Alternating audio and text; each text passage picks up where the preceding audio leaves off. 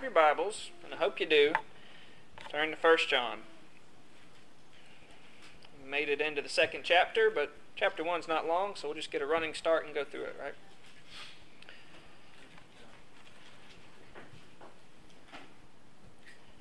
That which was from the beginning, which we have heard, which we have seen with our eyes, which we have looked upon, and our hands have handled, of the word of life. We established last time that the writer here, the Apostle John, is referring to the Word, the second person in the Trinity.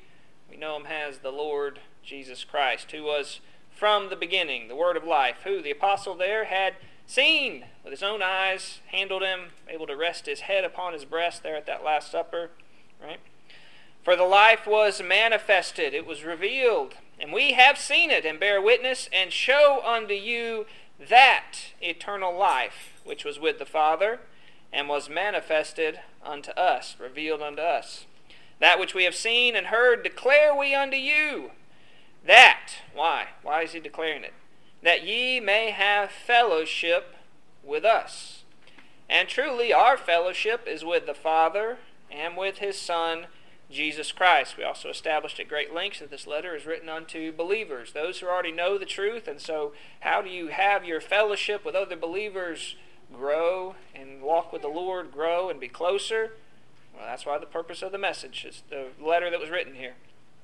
That's one of the reasons, that you may have fellowship with us, and our fellowship is with the Father and the Son.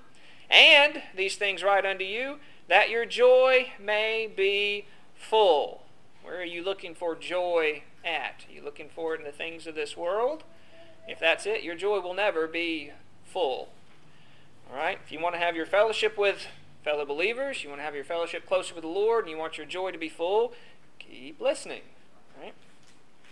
This, then, is the message which we've heard of him, and declare unto you, that God is light, and in him is no darkness at all. Is there anything sinful about God?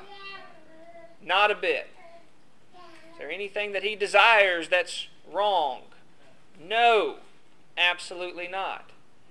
Therefore, if we're doing anything that's wrong, does it please him? No! Right? This is you should say duh, but this is an obvious bright line statement, but there are deceivers who will try to convince you that whatever you want to do, even though it's wrong, is really okay with God. And that's not the case. God is light, he is righteous, he is holy, he is pure, and he doesn't change. And there's no darkness with him at all. Okay? That's just truth. But we need that truth to establish, okay, how do we react to that? If we say we have fellowship with him, okay, I'm declaring I've got fellowship with God the Father, and walk in darkness, will lie and do not the truth. And again, we're talking about, this letter's written to believers, and the pronouns we, so it's talking about we. If we say, yeah, I'm a follower of Christ, yeah, I've got fellowship with Christ, and yet my life, I abide in darkness and in sin and pursuing the things of this world, I am lying. I'm not where he's at. I'm where it says he's not. Right? We do not the truth. We don't live out the truth. But if we walk in the light, as he's in the light, we do have fellowship. We have fellowship one with another, with each other. There's mutual fellowship between you and God. And the blood of Jesus Christ, his Son, cleanseth us from all sin. Okay? In the big picture, it's cleansed you perfectly. Right? On the cross, your sins are paid for. They're put away. They're as far as the east is from the west. And yet you know that being mortal, corrupt creatures who have desires and lusts that invariably, every day, lead you to some sin, in your daily walk with the Lord, as you're trying to abide in that light and abide in him, you will need a daily reminder and cleansing of those sins every single day. Not for God the Father's benefit. He already knows what the Son has done, and your account is clear. but for your benefit, as you're still living here and not getting bogged down and weighed under and under and under this weight, being reminded by that you have that one who sits on the right hand of the Father, interceding in your behalf, saying, yes, this one's mine. I paid for that too. Right? It talks about that in chapter 2. So, if we say we have no sin, right? So we got ditches here.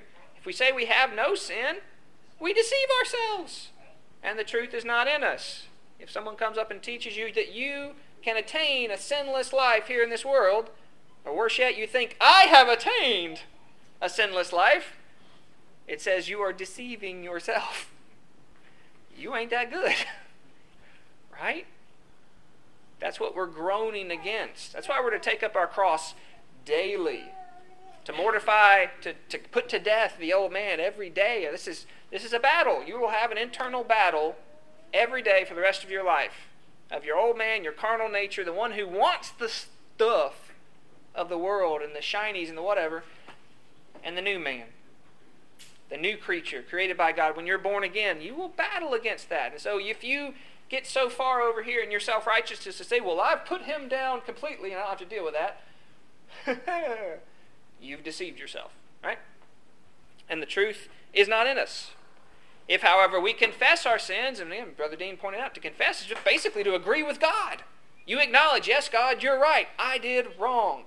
He knew you done wrong all along, but you're coming to a point where you're humbling yourself and agreeing, yes, Lord, I've done wrong. If we confess our sins, He's faithful and just to forgive us our sins and to cleanse us from all unrighteousness.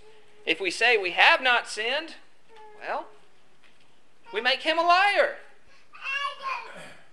That's saying, what I did, God, wasn't really wrong. Well, somebody's got to be wrong. Either you're wrong or God's wrong. And if you're trying to tell God it wasn't a sin, then you are, in fact, calling the God of this universe, of whom there is no darkness and is only light, you're calling Him a liar. That's a bold claim. And we don't think about it in those terms when we're trying to justify ourselves to God, but that's what we're doing. All right? My little children, these things I write unto you, that you sin not. All right, there's a lot of reasons for this letter, right? Your fellowship with other believers and with the Father and the Son, right? That your joy may be full and that you sin not. And they're all connected, right? You want to have more joy? Have closer fellowship with the Lord? Spend less time in sin, right? If any man sin, which you will, we have an advocate with the Father, Jesus Christ, the righteous. And He is the propitiation for our sins, and not ours only, but also for the sins of the whole world. All right, propitiation. Why is He the perfect advocate? Because He's the one who's able to sit there and say, I paid for that one. And that which was unfavorable and disgusting and vile, you can now look on with favor, right? Remember, look, that word propitiate means to regard with favor, to render favorable. How did He do that? He did that by offering Himself to pay the price for your sins. Freely, voluntarily. And so He's the one who's there with the judge, the Father, and He is interceding and advocating on your behalf. So if you sin, you have one. That's the one you're confessing your faults to. He's the one who is there interceding and advocating on your behalf. He is the propitiation for our sin, the one who has rendered us now favorable in God's eyes. And not for our sins only, but for the sins of the whole world, the whole family of God. There's one way to be found favorable in the eyes of God. It's Jesus Christ alone. There's no other option. There's no other alternative.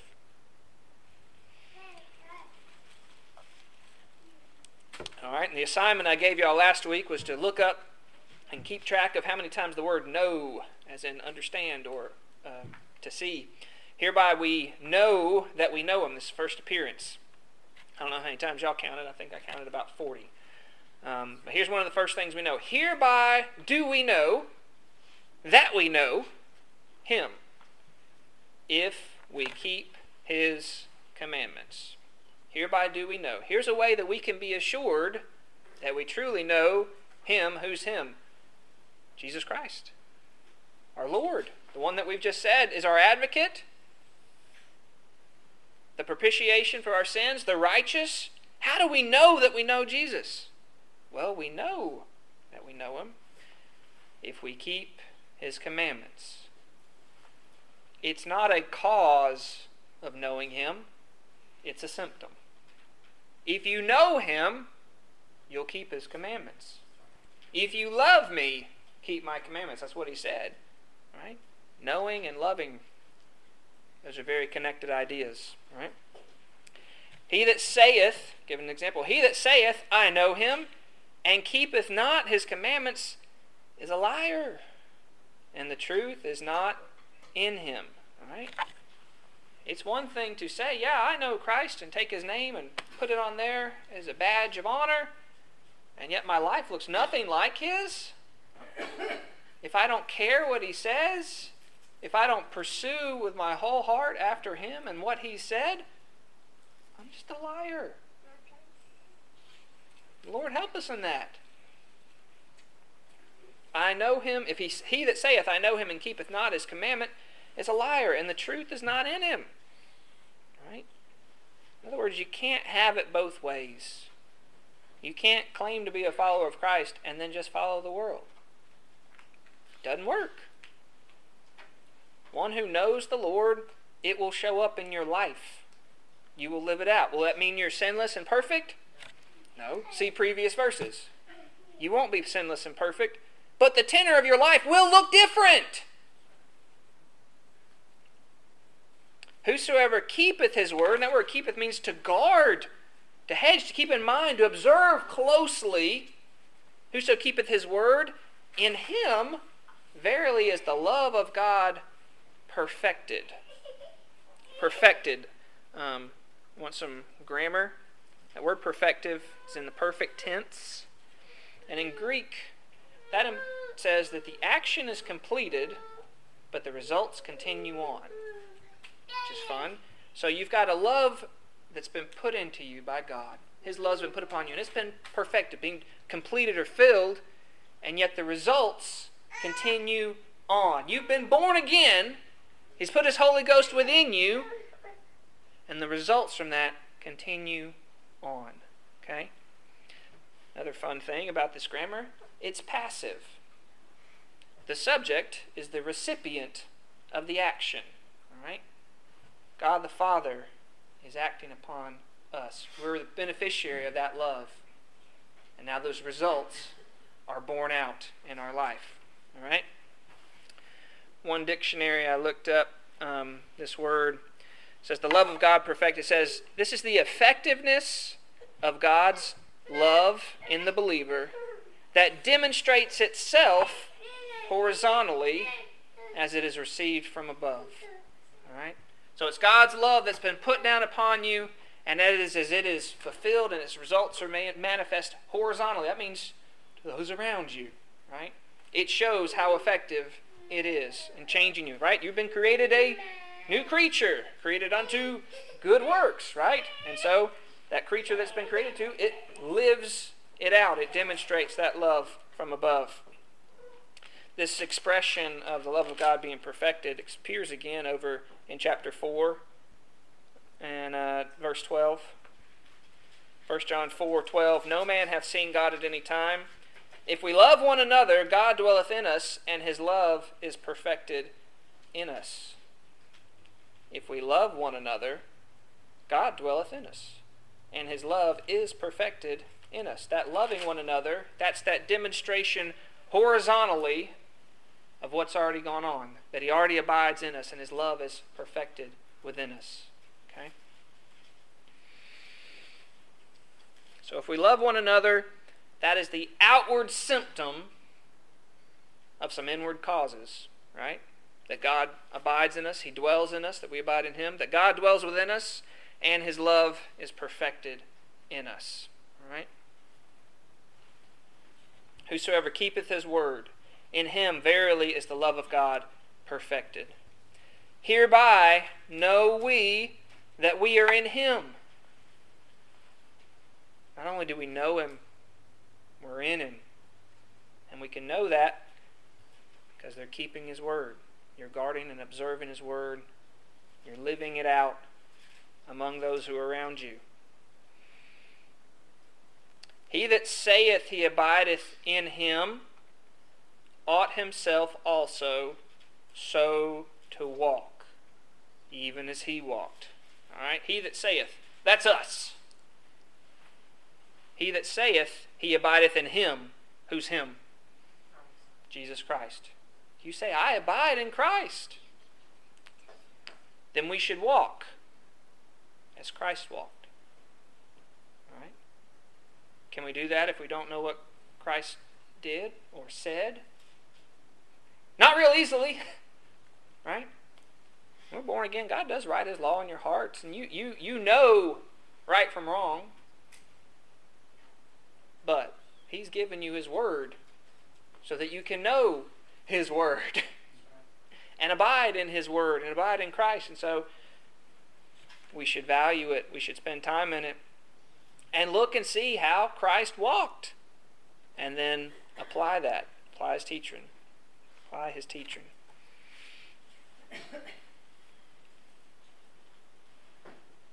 So what are some of the effects that if God dwells within you? One is you keep His Word. It's an outward effect. You keep His Word. Next is that you walking as He has walked. And verse 7 gives us another outward effect that we'll see, is that you love one another. Now here it's given in reference. We'll establish what the reference is, but let me just tell you, it means love one another. Brethren, I write no new commandment unto you, but a commandment which ye had from the beginning. All right, so that's the code there. The commandment that you had from the beginning. The old commandment is the word which ye have heard from the beginning. Jump over to chapter... where is it? I think it's in chapter 3. 11. Yep, there you go. 3:11. For this is the message that you heard from the beginning, that we should love one another. Is that a new commandment? No. That was from the beginning. Right? That you should love one another. Now this goes back, Deuteronomy about loving your neighbor. Right? And Jesus would make it explicit when He would frame it as a new commandment I give unto you at the end of His earthly ministry, that you would love one another as I have loved you. And this is not just talking about the world at large. This is talking about your brothers and your sisters in Christ. You should love them more than just the neighbor. Right? It's the new commandment that you have from the beginning, that you love one another. Now, 8 says, again, a new commandment I write unto you. So we've got something else going on. I write unto you, which thing is true in Him and in you, because the darkness is past, and the true light now shineth. All right, so the original commandment is to love one another. The old one was the new one. Go down to chapter 3 and verse 23.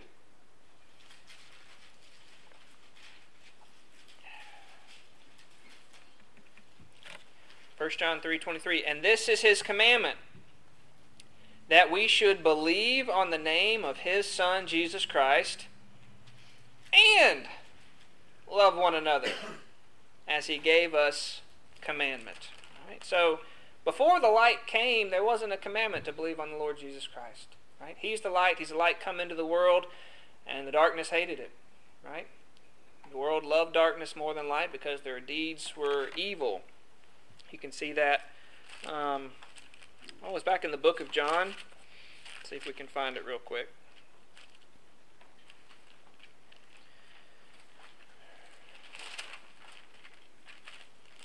Flip fingers.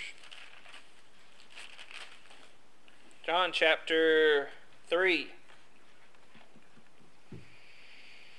John chapter 3 and verse 19. This is the Gospel of John as opposed to 1 John. This is the condemnation, that light is come into the world, and men love darkness rather than light, because their deeds were evil. For everyone that doeth evil hateth the light, neither cometh to the light, lest his deeds should be reproved. But he that doeth truth cometh to the light, that his deeds may be made manifest, that they are wrought in God. So if you are laboring in your service to God, you have no problem coming to the light. You want to be in the light. You want the truth to be shown. But if you're not, you don't want to have anything to do with it. Right? Worked an attorney at a company. Right? Auditing happens. If your company is generally doing things above board, audits are annoying, but they're not terrifying. If you're at a company where they consistently do shady stuff, audits are very problematic. You don't want that light shown on your books, right? And so this is the difference that we have of when we have confidence towards God. We know that we're not doing it perfectly, but we're trying to follow His Word and to keep it, and we don't fear to come in the light. Versus when you're doing a life of shady stuff that folks don't know about, and you act like God doesn't know about. He does. And you really don't want that to come to light. Right? But Jesus is that light. Right? He's the discerner. He's the revealer. He's the one who makes things plain. He was referred to as the light back in chapter 1. That all things were made by Him as the Word. Without Him was not anything made that was made. In Him was life, and the life was the light of men. And that light shined in the darkness, and the darkness comprehended it not. They didn't understand it. Right? He is that true light down in verse 9, which lighteth every man that cometh into the world. He was in the world was made by Him, and the world knew Him not. He came unto His own, referring to the Jews, and His own received Him not. All right? Let's go back to 1 John. 1 John.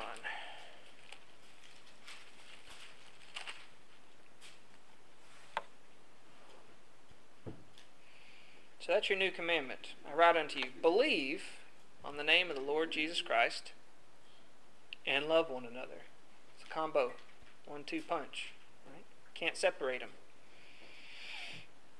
The darkness is past. The true light now shineth. Jesus is eternal. He's always existed. And yet He's been revealed. And so now you're commanded. Believe on Him. The darkness is past. The true light now shineth. He that saith he is in the light. Yeah, I'm in the light. I have fellowship with God. I know Jesus. And hateth his brother is in darkness even unto now. All right. Claiming to be in the light and walking in the light and having fellowship with the Lord, and still hating your brethren. These are brothers and sisters in Christ. This is a problem. Hate. Word means to detest, especially to persecute. It appears 4 different times in this little letter. 3 of them referring to against brothers. And 1 is referring to the world hating you. That hate's okay. Expect that. Christ told you to expect that.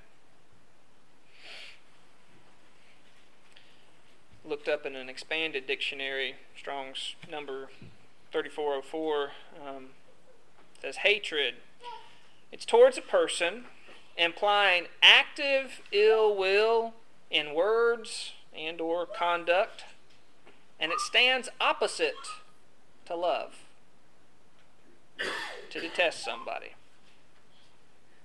Now, go over to chapter 5 and verse 1. We're going to use some old school words, but it's going to make the point real clear. Hope so.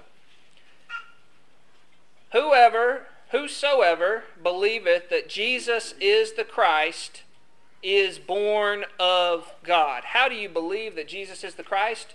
You've already been born of God. God acted first. The result is you believe. All right, so whosoever believes that Jesus is Christ is born of God.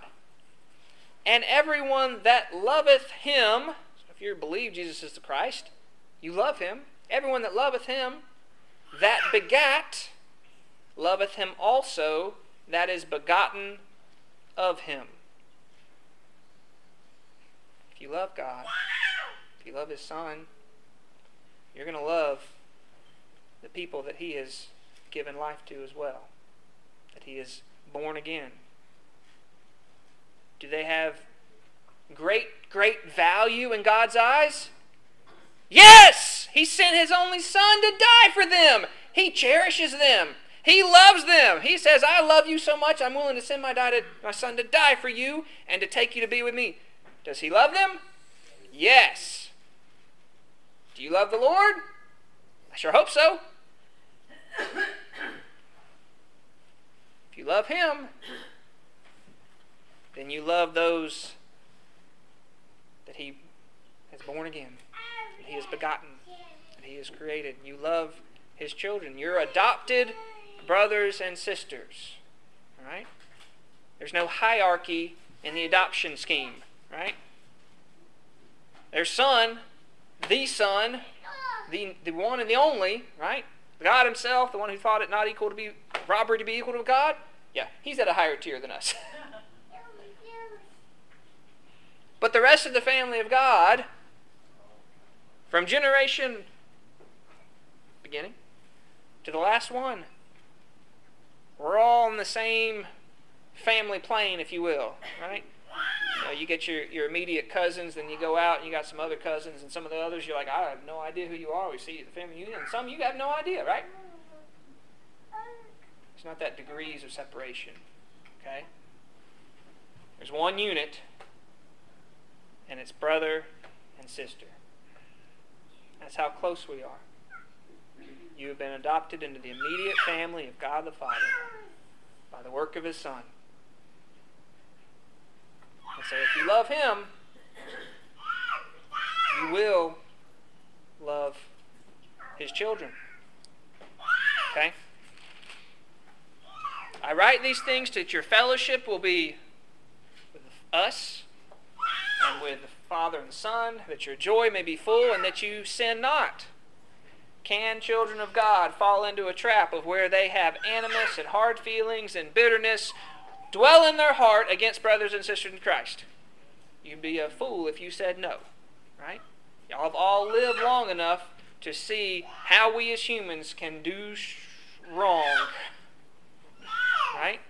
How many churches over the years have split over hurt feelings because somebody got something in their crawdad and they didn't let it get out for 20, 30 years until there was such a root of bitterness that grew up to be this whole oak tree of bitterness, right?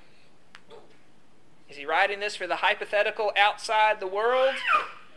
No, he's writing it for us. I want your fellowship within the church and brothers and sisters and believers outside the church, right? Because there are believers outside of the church. I want your fellowship to be great and have greater fellowship with Father and the Son, that your joy can be full. You know what's going to zap your joy?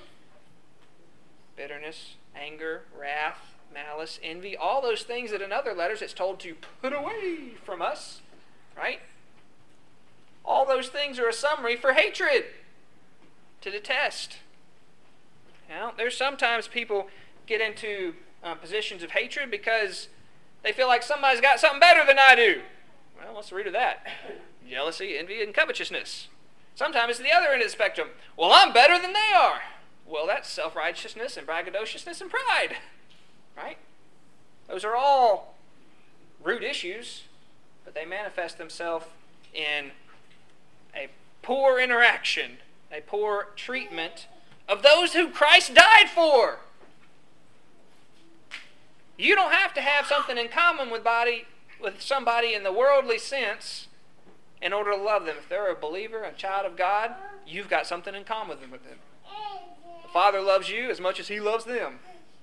And if you love him, you're supposed to love them. Right? That's the natural outflow. Do not feel like you can be okay with your walk with God and hold bitterness and anger and wrath, hatred towards a brother and sister in Christ.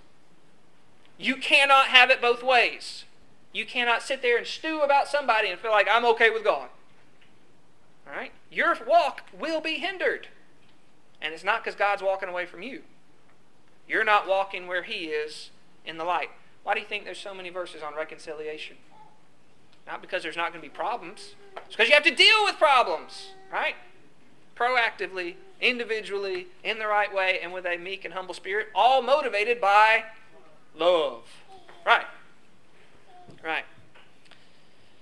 He that saith he is in the light and hateth his brother is in the darkness, even until now. He that loveth his brother abideth in light, and there is none occasion of stumbling in him. All right? Occasion of stumbling. That's a fun expression. Look this one up. Literally, it means the trigger of a trap, which when baited, and as the trigger is touched, it springs, causing entrapment. It's kind of a vivid word picture there. Now, in this context, it's a knot. There's no occasion of stumbling. And so if you are walking around with bitterness and anger and hatred and malice towards brothers and sisters, you're creating traps for yourself. Which figuratively, you can have this behavior, and what will it produce? Ruin, destruction, pain. Ever got your foot caught in a bear trap? I can't imagine it'd be pleasant. Don't set them for yourself or others. Okay? But if you're loving your brother and you're abiding in the light, there's no occasion of stumbling. There's no danger of setting out these booby traps for yourself or others. But he that hateth his brother is in darkness, and walketh in darkness, and knoweth not whither he goeth, because the darkness hath blinded his eyes. I think I gave y'all the definition for this a few weeks ago. Remember, I looked up the word grudge. The definition was cherished anger. Cherished anger. If you are enjoying that grudge and stewing on it and chewing on it more than you enjoy the fellowship with the Lord, you're walking in darkness, and that darkness has blinded you. You don't know the way you're going. You may think, I've still got fellowship with God. I'm walking with Him. I'm still checking the right outward boxes. But if I've got that in my heart, and that shows up in my actions in my life, and it will, right? You're in darkness. You don't know where you're going. Right? Now, verse 12. I write unto you, little children, because your sins are forgiven you for His name's sake. Again, the audience of this letter, it's believers.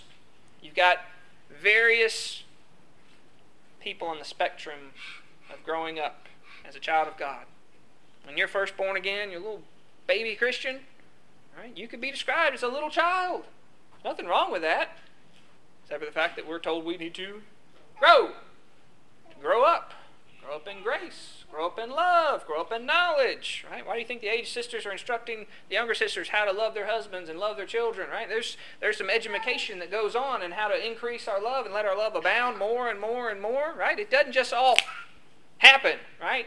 You're not born again and suddenly you're a mature redwood tree, right?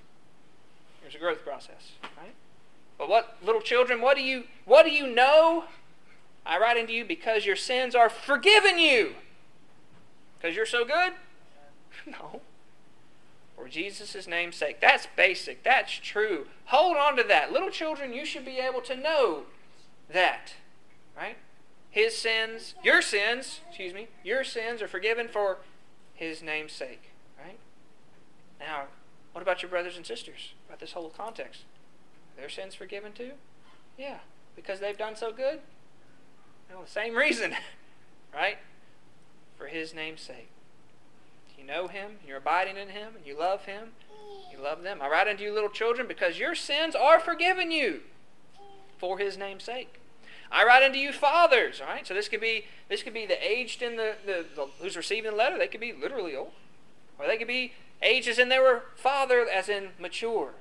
They've grown up. They've gone through the ups and downs and the valleys, and they've grown up in Christ. And so I write unto you, fathers, because you've known Him, that is from the beginning. Well, if you've known Him, these are men who are, and sisters most likely, who are keeping His commandments, who are living it out, who've walked the walk, right? These are the pillars of the church, those aged ones who are demonstrating by their life what that walk looks like. And And by doing that, they're showing, I've known him. You've known him. Who's him from the beginning? The Word, Jesus Christ, right? Because to know him, it changes who you are now, right? It's not just a badge. It's not a pin that you wear. It's not a bumper sticker. Heaven help us, because our bumper stickers tend to be a poor reflection of our attitudes, or they should be, right? There's often a disconnect there. But it's lived out. I write unto you, fathers, because you've known him that is from the beginning. I write unto you, young men, because ye have overcome the wicked one. Overcome to subdue. Wow. And so, young children, you know your sins are forgiven. And there's a point when, as a young man, you can realize you've overcome. Right? Because you're so good. No, but you recognize that Christ is so good and he's overcome the world. Right? Now it's John 16. Back to John 16. 32. Behold, the hour is now come, that ye should be scattered, every man to his own, and shall leave me alone. And yet I'm not alone, because the Father is with me. What's about to happen? You got one more chapter, and then he's going to be arrested that night, and then he's going to be, mock trial and tortured and killed. And so what's some of the last things he's saying? He says, y'all are all going to scatter. I'm going to be left alone, but not really alone, because I've got the Father. And these things have I spoken unto you, that in me ye might have peace. In the world ye shall have tribulation, but be of good cheer. I have overcome the world. So Sarah was mentioning in our prayer time that there's a lot of folks who are really distressed on what's going over in the Middle East. Right? Guess what? We still report to the same one who's still in charge. He's still ruling and reigning. And however he chooses to wrap this thing up, that's on him. And he's got it. He's worthy of our trust. Men can't mess it up. They can't defeat him. Right? He's told us that there's peace in him. And don't fear, because he's overcome the world. Right? So, are there external circumstances that could make you fearful if you focused on them? Sure! But how many times does Scripture say, fear not? Fear not. 365? Really? I don't know if that's real or not, but that'd be a nice round number, right? A fear notting, one day for every one for every day of the year. Fear not. Fear not. And what's always the reason? Him. The one who's in charge, the one who knows, the one who you are trusting and depending upon. Is he worthy of your trust? Yeah, right. You trust people who do what they say they're going to do, and they've got the ability to follow through. Does God ever lie? No, he can't lie, right? It's contrary to his nature, because he's pure and holy. There's no darkness in him. Does he have the power to follow through on what he says? Yeah, he's the only one, right? He's got all power, right? He's worthy of our trust, all right? So I write unto you, young men, because ye have overcome the wicked one, right? There are going to be battles that we fight on a day-to-day basis where we are battling over the deceitfulness of Satan, right? He's described as being a lurking lion out there, waiting to see who he can devour. He cannot separate you from the love of God, but he can invite you into the darkness. And he's going to put it in appealing ways that appeal to your inner darkness. Those lusts of the flesh that appeal to you. The ones that, you're drawn to may not be the same ones that I'm drawn to, but they're both wrong. And so it'll be a customized plan, targeted targeted ads. I turned that off on my phone. I kind of wish I'd turn it back on, so maybe they'll show me some good things, because if you're looking for scripture all the time, maybe they'll send you that instead of garbage. But he knows what you desire, right? And so these young men, you've overcome the wicked one. You're going back to who's in charge, who's really overcome them, recognizing that you don't have to be fearful of Satan, right? That expression, get thee behind me, Satan. Those are Jesus' words. That's not for you and I to say. We just go talk to the boss, all right? Lord, I need help with this situation. Lord, show me that door of escape, this thing that I'm tempted to do. I know you've told me there's a door of escape. Show me, give me the courage to walk through it, because you're not a slave to sin anymore, all right? You're not in bondage to it. You've been made free, all right? I write unto you, little children, because ye have known the Father. Man, children, if you don't know anything else, you know that your sins have been forgiven you for Jesus Christ's sake, and you know the Father. How do you know the Father? Because you know the Son. How do you know the Son? Because you know the Father, right? They're in a mix. You can't have one without the other, and that's what's going to be addressed a little bit farther. There's going to be those who are coming and saying, you don't need the Son. He's not real. He's not really real, right? That's the spirit of Antichrist, is those who are saying Jesus is not the Christ. Right? Verse 14, I have written unto you, fathers, because ye have known him that is from the beginning. I have written unto you, young men, because ye are strong, and the word of God abideth in you, and ye have overcome the wicked one. All right, so fathers, man, it's the same thing, right? It's repeated. You've known him that is from the beginning. How special is that? You know and have known, right? There's a long period of knowing the Lord Jesus Christ, right? That's his audience. That's who he's writing to. Right? I can't teach you the Son. I can't introduce you to him. He introduces himself. And then I can point you in his word that explains more about him. But ye have known the Father. I've written unto you, young men, because ye are strong, and the word of God abideth in you. How are you strong? In your own strength? No, you're strong in the Lord. And the word of God abideth in you. Does the word of God abide in you today?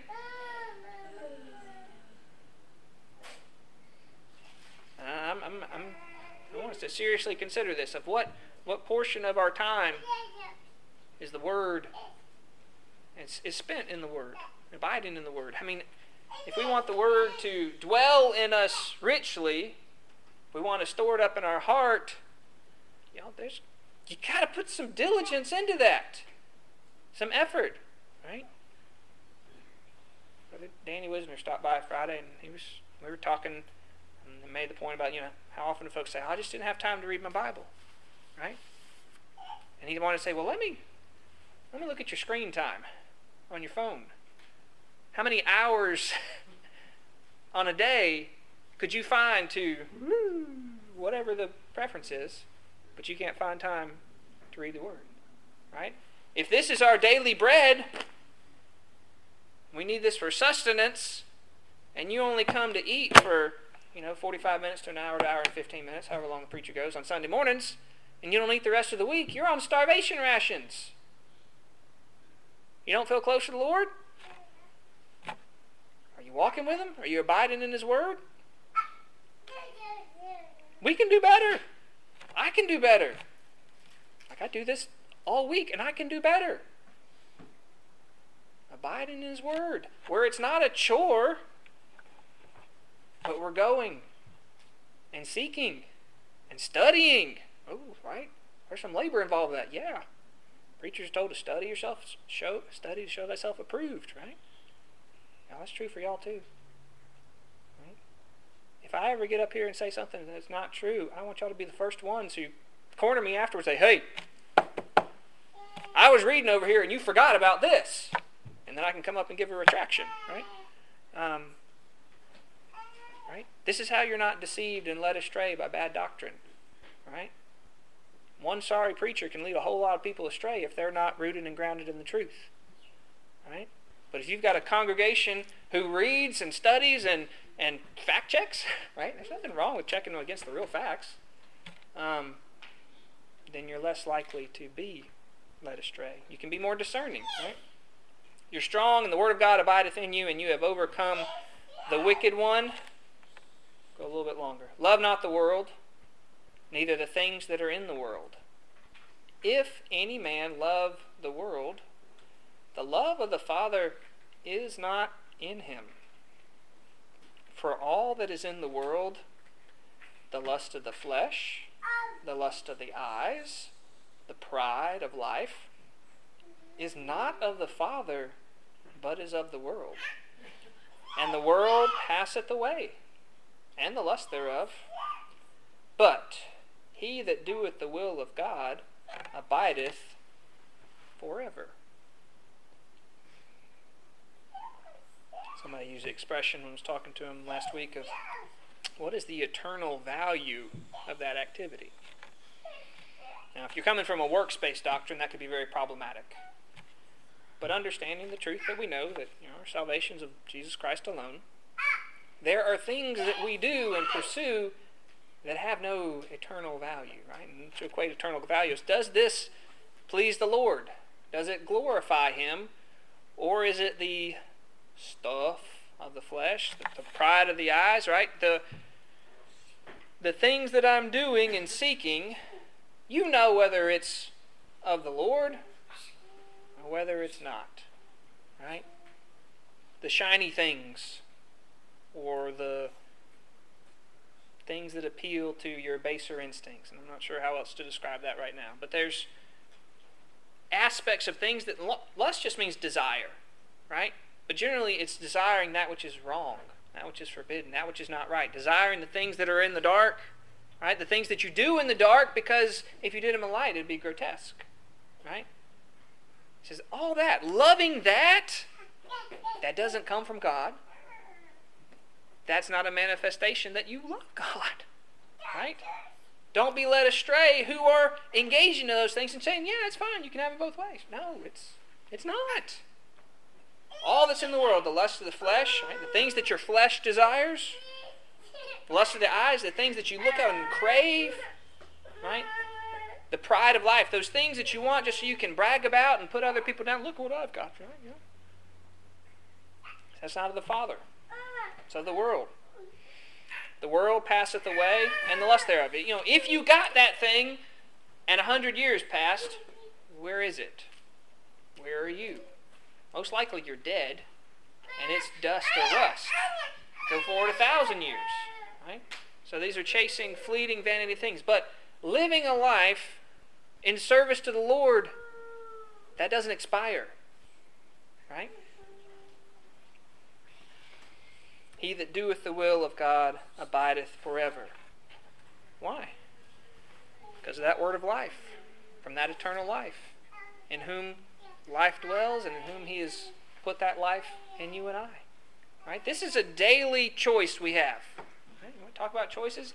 Am I going to serve God today first with my whole heart? Or am I going to choose to serve myself and give lip service to God? Right? Ever heard the expression, talk is cheap?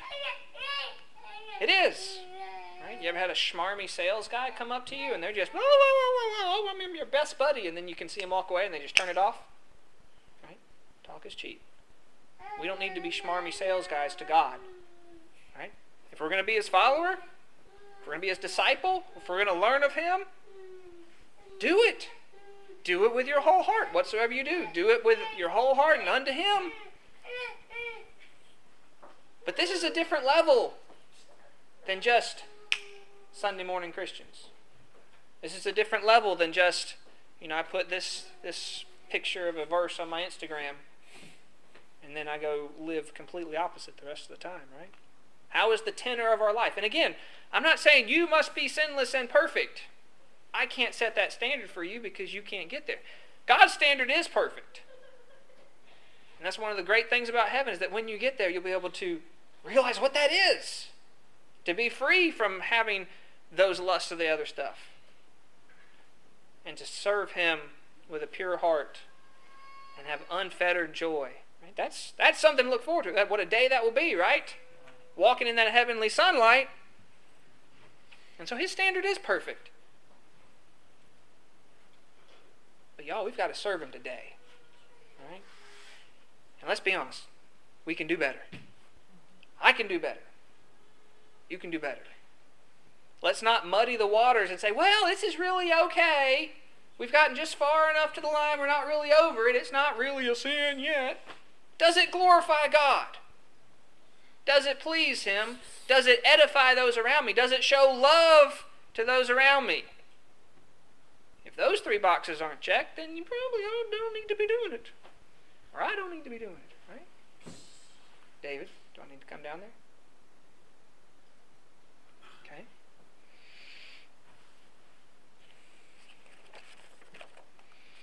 We have an opportunity.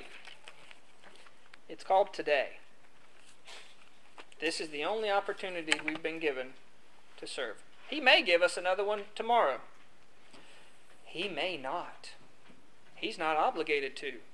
In this world we'll have tribulations. Yeah. It could all crazy. And it could be, outlawed tomorrow to gather together. We may gather in a different spot. We'll continue to do what's right as long as we're given it. But we've got today. Are you going to start serving Him today? Or are we going to continue to do that? Well, when such and such occurs, then I can. If I get this in order, then I can. If I have this, and then I can, right? How often do we use that excuse? Right? And Jesus say, if things are perfect, follow me. Right? If there's no issues in your life, now follow me. It was follow me now. To the exclusion of those other things. Well, what if I have this thing over here that's going to distract me? If I've got to do this, whether it's work or family or hobbies or whatever, well, which do you love more? Right? That's how we make choices. That's how we prioritize. What do we value more? What do we love more? Who are you told and expected, and who's a reasonable obligation for you to love the most? What's the great commandment? Love the Lord thy God with all thy heart, soul, mind, body, strength. Like everything you got, it should be Him first. Do our choices reflect that? Most days, no. Right? They say, I love me first. Right? This is rubber meets road stuff. Right? This is evaluating our lives and how can I please? How can I serve? Without trying to murky up the waters, right? That's what politicians do, right? They murky up the waters so you can't really see what's right or wrong, or particularly what they're doing, right? Don't look behind the curtain, right? We go to the light. We go to the Word to see what is right, what is true, and then we follow that as closely as we can. Don't try and stay in the shade. Don't try and stay in the murkiness. Seek the light. Seek the Lord. Serve Him today. Lord, help us to do that. And love one another while we're doing it.